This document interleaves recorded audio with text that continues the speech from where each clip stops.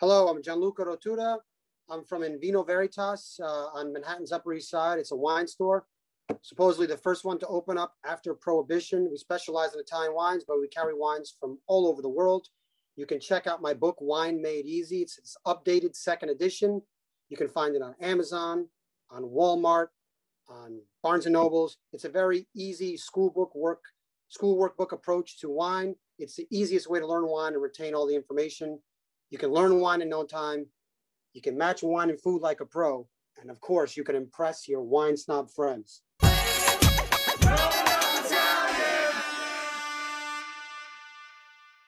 What's up, everybody? This is the Growing Up Italian podcast. And today we have special guest Gianluca Rotura. How are you? Author, entrepreneur, business owner, wine connoisseur. Thank you. Does that sound about right to you? I humbly say it's all true. Exactly. When I introduce certain guests, I don't like just saying author. Meanwhile, you own a wine store, you wrote a wine book, you love wine, and your book is all about teaching people about wine. Right. Like on the title here, it says, learn wine in no time, match wine and food like a pro, impress your wine snob friends. I could never relate to something more than that. No, thank you. That was the intention. I originally wrote the book a long time ago in 2002 when things were completely different. I published it in 2004. I was a kid really when I did it because I've been in the business for so long. But the reason why I made it look that way with that school workbook look and that kind of legal pad look is because I wanted to have that approach that when you're in class, you're taking down notes, you're jotting notes, because that's the way you retain information. I used to look at all these wine books, I liked them, but they were very boring. They're very big and they just went on and on and on. Actually, I actually want to say a quick story. So when my mom got laid off from her job in the city, and we opened a wine store right next door to my sandwich shop. And I basically forced my way in there to work there for 3 years. So in the beginning, I remember my dad's best friend, who's a lawyer, owned the wine store also. He's an entrepreneur, owned the wine store, and he practices law, right? So he invites me over his house. He's cutting up some Parmigiano Reggiano, right? And we're drinking wine, whatever. I was a little underage at the time, 19. That's okay. Drinking wine, but we're Italian, so we drink wine from where we're So then he hands me a book, wine book for dummies, like this. Yeah. And I kind of just skimmed through it, and I basically learned a lot about wine. I think I know a good amount for the average person, but wine's a very particular thing. People go to school for years and years to be sommeliers, and it's some people could taste the wine and say, this is a 2006 from Montepulciano, so it's kind of crazy to me, because me is when I drink wine, it's maybe I'll put a little Sprite in it. That's my wife. Easier to drink. My wife doesn't drink alcohol. She'll have a Moscato just for the holidays. And I have no hair, and she's a hairdresser. Yeah. So we don't take our work home. So me and you are in the same company. But, what we're talking about, so the people who can detect which year a wine is, those are the master sommeliers. There's only 10 or 15 in the country or something like that. There's very little. Yeah. Those people who can tell you, oh, this came from this vineyard in this year, there's only a few of those. Sommeliers, obviously, there's, who knows, hundreds of thousands. I was 18 years old learning how to even drink wine. You have to turn it and watch the legs around the cup. Yeah. And then I'm going to show everybody a little demographic. You go like this, then you smell it. When you drink it, you're supposed to make the air go through your teeth. Make a slurping noise. So and the thing that I would like for someone that never heard about it, it looks crazy though. No, it does. Well, it's funny because the things you're mentioning, sometimes that could be kind of scary to people. And so they're very hesitant to get in. So the people, they say, oh, I don't know what year this is. And I tell them it doesn't matter. To know what year a wine is without looking at it is very, very hard. So I tell people, that's going to stop you from enjoying it. Just find out what you like, but more importantly, find out why you like something. It's the same thing with anything, relationships or really anything, any hobby. Find out why you like it. And you say, I like this wine because it's whatever, light bodied, it has a good acidity, and I like it because it goes very well with poultry, and I eat poultry every day. So boom, your thing, and the way to do that is really just trying as much wine as possible, and responsibly, obviously. So what's your favorite kind of wine? Oh, so many types. And I'm not saying this because I'm speaking to growing up Italian. I'm not saying this because I am Italian, but it's clearly Italian wine, and I don't know if you face this, preaching about the beauties of Italy. Sometimes some people are like, oh, you think Italy's number one. I say, listen, we're the worst when it comes to computers, bureaucracy, corruption, being on time. But when it comes to these things, I think we're pretty much. When it comes to food, we're pretty good. Food and wine and clothes and car. Listen, we're number one. That's just the way it is, Yeah. We're not golf and lacrosse people, but, with wine for sure. And obviously French are great, but I love Italian because in terms of numerically speaking, quantitatively speaking, you cannot compare. The closest second would be France, and they're miles away in terms of quantity. What about Spanish wine? You like Spanish wine? Oh, I Riojas. Love them as well. Yeah, but we specialize in Italian wines at our store, so we are biased. But it's just the depth of it. There are 2,000 grapes in Italy. Not some of them are clones. Not all of them are made for wine. Mm-hmm. But just to give you an idea of how deep the wine, the history of wine and the varieties of wine are in Italy. Yeah, wine goes back to before Christ. Yep. So wine's been around forever.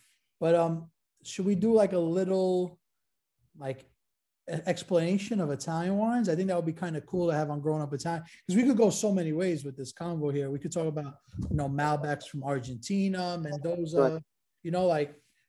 I feel like Malbecs are probably the most popular wine in my store. Absolutely. And then of course, like summertime, the rosés, mm-hmm. Everybody's going crazy for the rosés.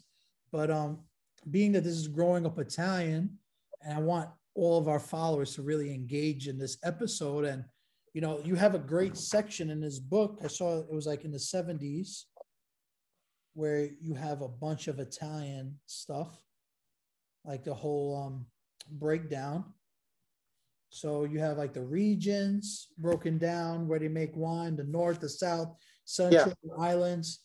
But just for everybody that's listening, I really recommend this book. It's a must-have. Thank you. Yeah, the maps are especially if you're curious about learning about wine. Yes, I've never seen a wine book with so much stuff.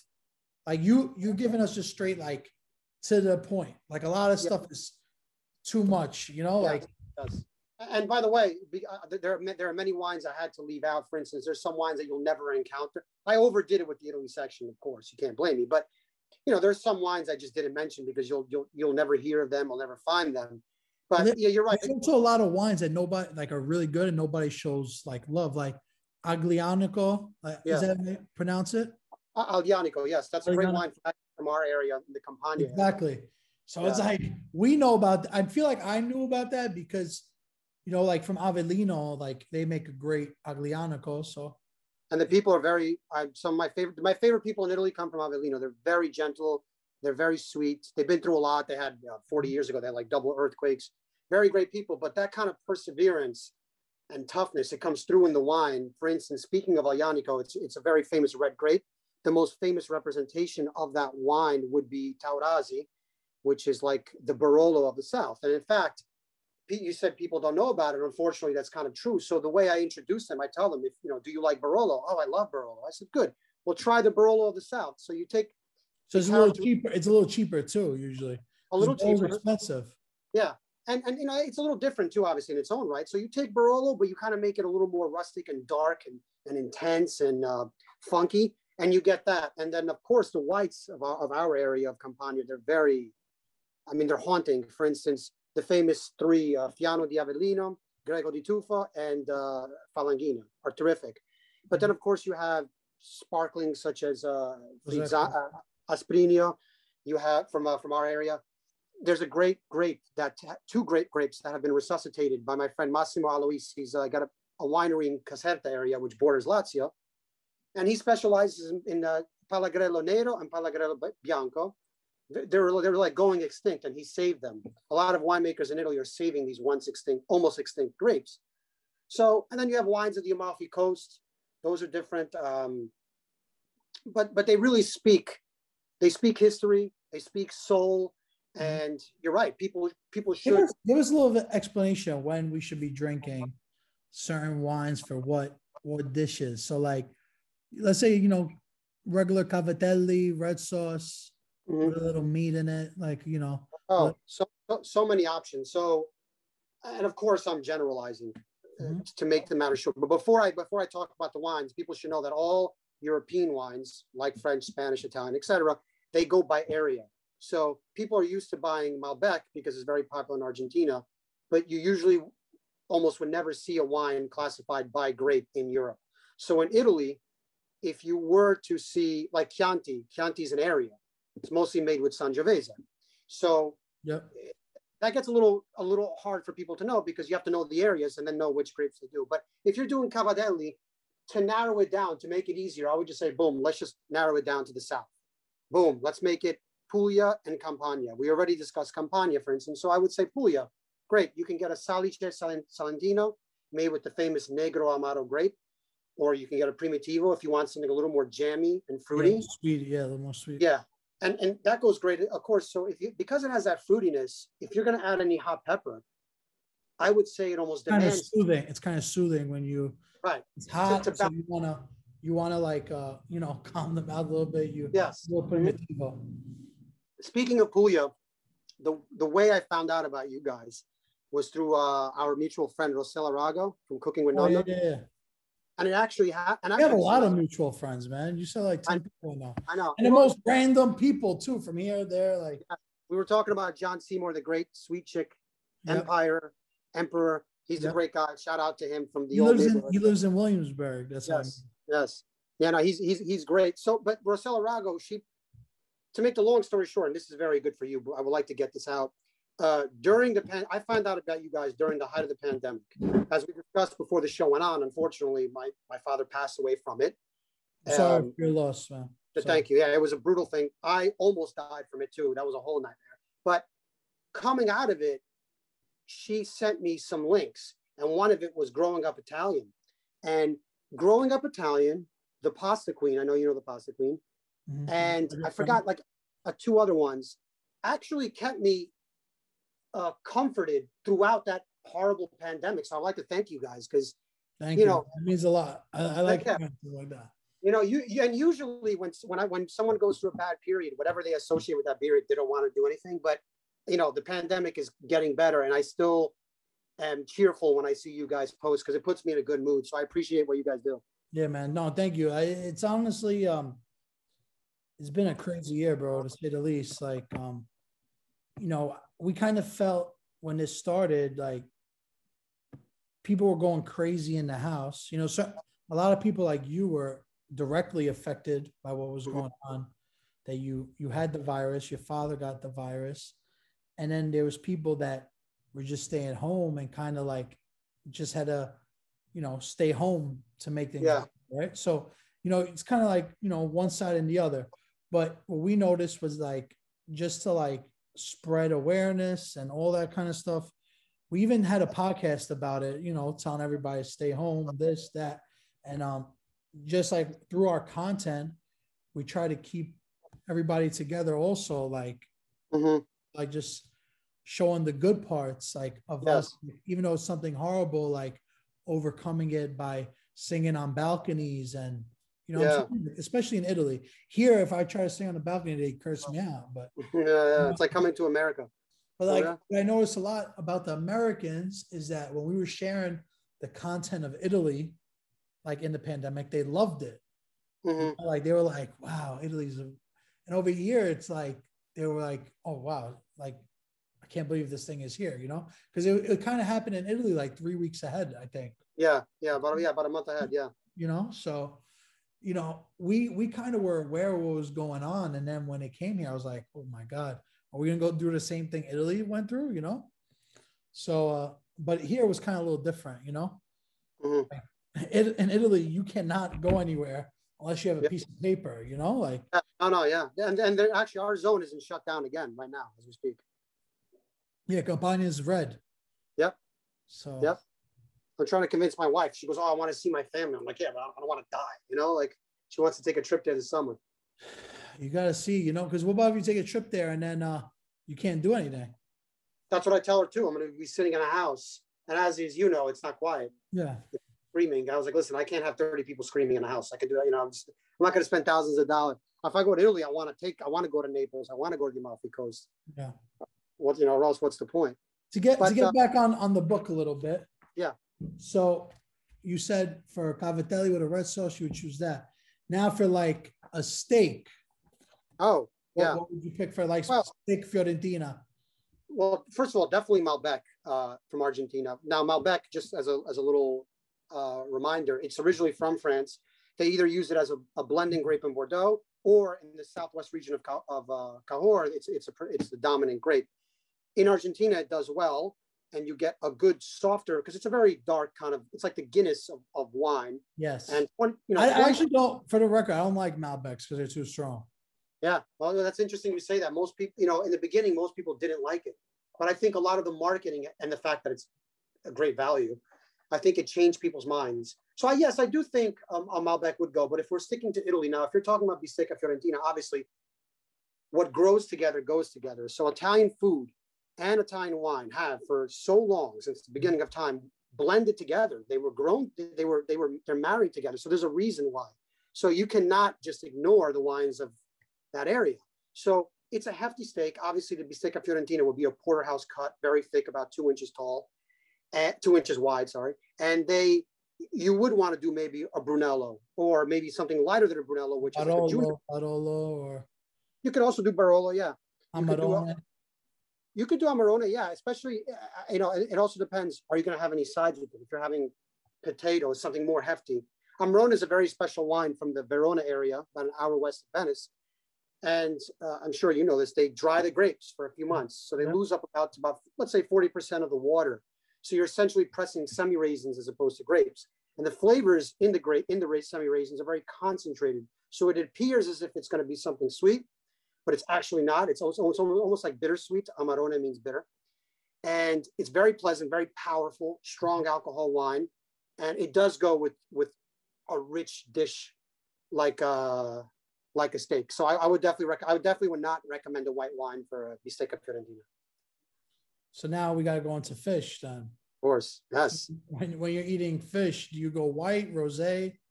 Generally speaking, I would do either white or rosé. There are some reds to get this out of the way. If you were going to have red with seafood, the ones that I would do, either a Pinot Noir goes very well. Yeah, very light. That's very light. Yeah, very light. You know, a Spätburgunder, which is the same thing, but from Germany.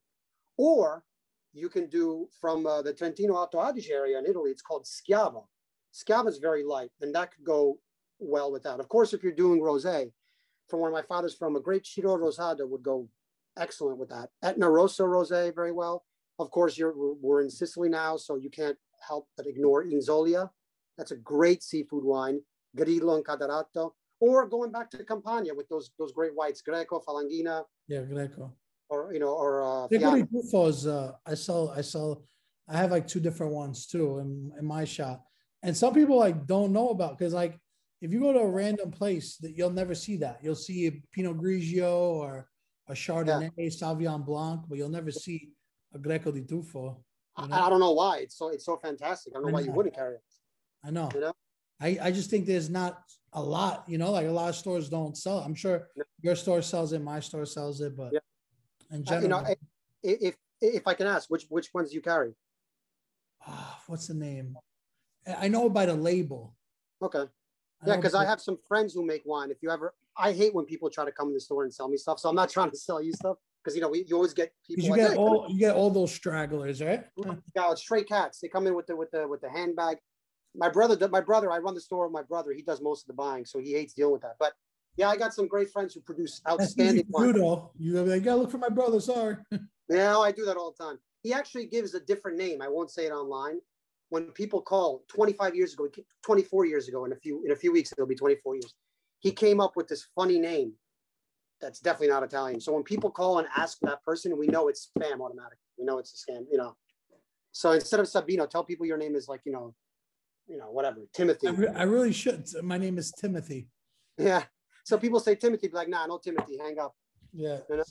That's funny though, man. That's actually a good idea. I like it. Yeah. All right. So let's say a nice chicken dish, like let's say a baked chicken or something. What do you usually pair with that? Baked chicken. Well, what I would ask is how is it cooked and what is in it. So for instance, let's say a little balsamic reduction, right? Okay. A little baked potatoes. Just as a way to get people knowing. So when people come into my store, the first thing I do, I acknowledge them, hello, I leave them alone. And then after a few minutes, I said, do you need any help? If they need any help, what we like to do, you know, are you looking for wine? If they say yes, I usually say with food or without food. Now I did the Italian American podcast. Right, so wait, let's do the whole thing. All right. I'm gonna be the customer and you're gonna be. Hello, how are you? How are you? I'm gonna leave you alone now for 2 minutes. No, actually, what do you recommend? I'm looking for a bottle of wine. Well, are you looking for something with food or without food? With food. I'm making chicken in the oven with a balsamic reduction, miniature potatoes, and grilled asparagus. Oh, awesome. Okay. What do you like and don't like? I usually like something light-bodied, easy to drink. Okay. And what around how much? 10, 15, 20? Whatever. No, price does not matter for me. This is where you got to upsell, by the way. Yeah. For everybody that's an entrepreneur, when they say, yeah, it doesn't matter, you got to hit them with a $25, $30 bottle. So what I would say now is, you know, I would say the chicken, the potatoes definitely gives you a lot of options. The asparagus, like artichokes, is going to narrow down your options because they have a chemical in them which actually makes wine taste kind of weird, metallic, and kind of like sweet in a weird way. So that's kind of, I could tell like asparagus does something to the body because whenever I eat it, it smells when I pee for a week, you know? So I always wondered why, but you're clearly more knowledgeable about wine than me. I mean, I've only been in the business for like 2 years, 3 years.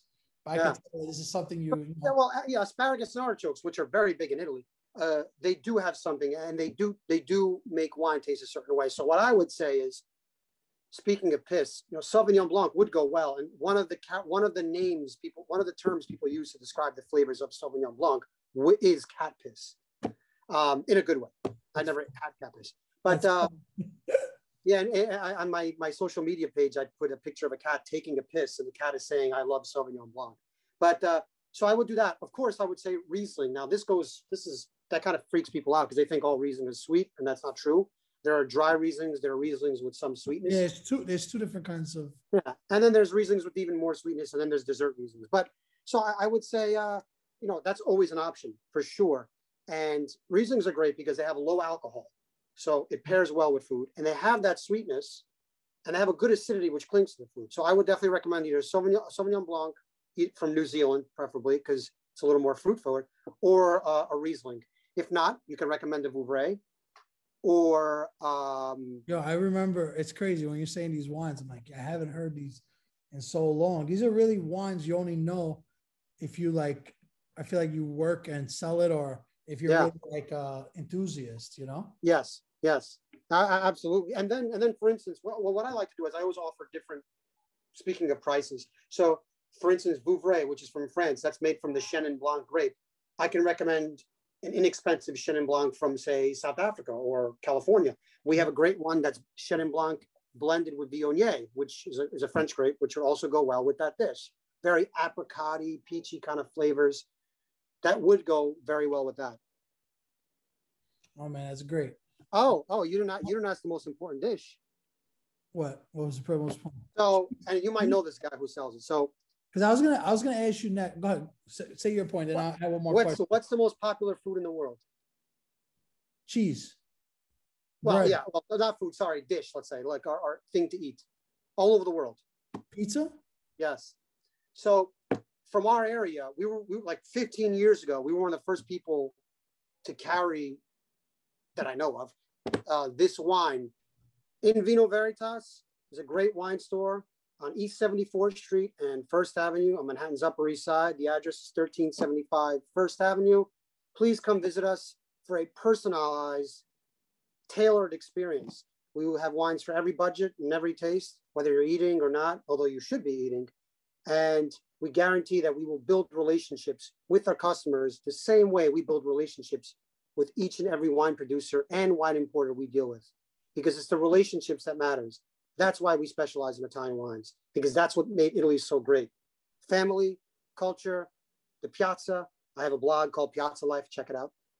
And I can't wait to see you guys. As for Gianluca, as for my brother Bruno, as for Evan or Irving, we're all there, and we can't wait to help you. I just did it on Amalfi Coast Limoncello video. I use Instagram for the exact opposite purposes. I make like long informational videos, which you're not supposed to. But so he's also got Caravaggio restaurants. His other brothers, they have San Pietro restaurant, and that specializes just in Salerno cooking. They're all between 5th and Madison Avenue, and they're all like the very best of Italian food. And what was I talking about? Yeah, we're talking about, I know this guy, Franco Benghazi, because I used to hang out with him when he used to sell wine at the restaurant. Like when I used to go to, when Italy used to come and play soccer games, we would go to Connecticut, wherever. So I knew this guy. Anyway, and we carry this wine called Gragnano. And it's a red sparkling wine. And in fact, in and around Naples, usually you don't have wine with pizza. You have something sparkling, whether Coca-Cola. People always have beer or beer, or this sparkling red wine, Gragnano. So for like 15 years, we were proud to have been, not only to sell this wine from our area, but to have been one of the few retail places anywhere in the world to sell this wine. And it's a red sparkling wine. And when people try it, they flip out because it tastes like a more fun Lambrusco, like a dry Lambrusco, but kind of fruity. And when the Neapolitan pizza explosion happened, shout out to my friends Rosario and Roberto. They started Castet. They went their own ways. I know Roberto.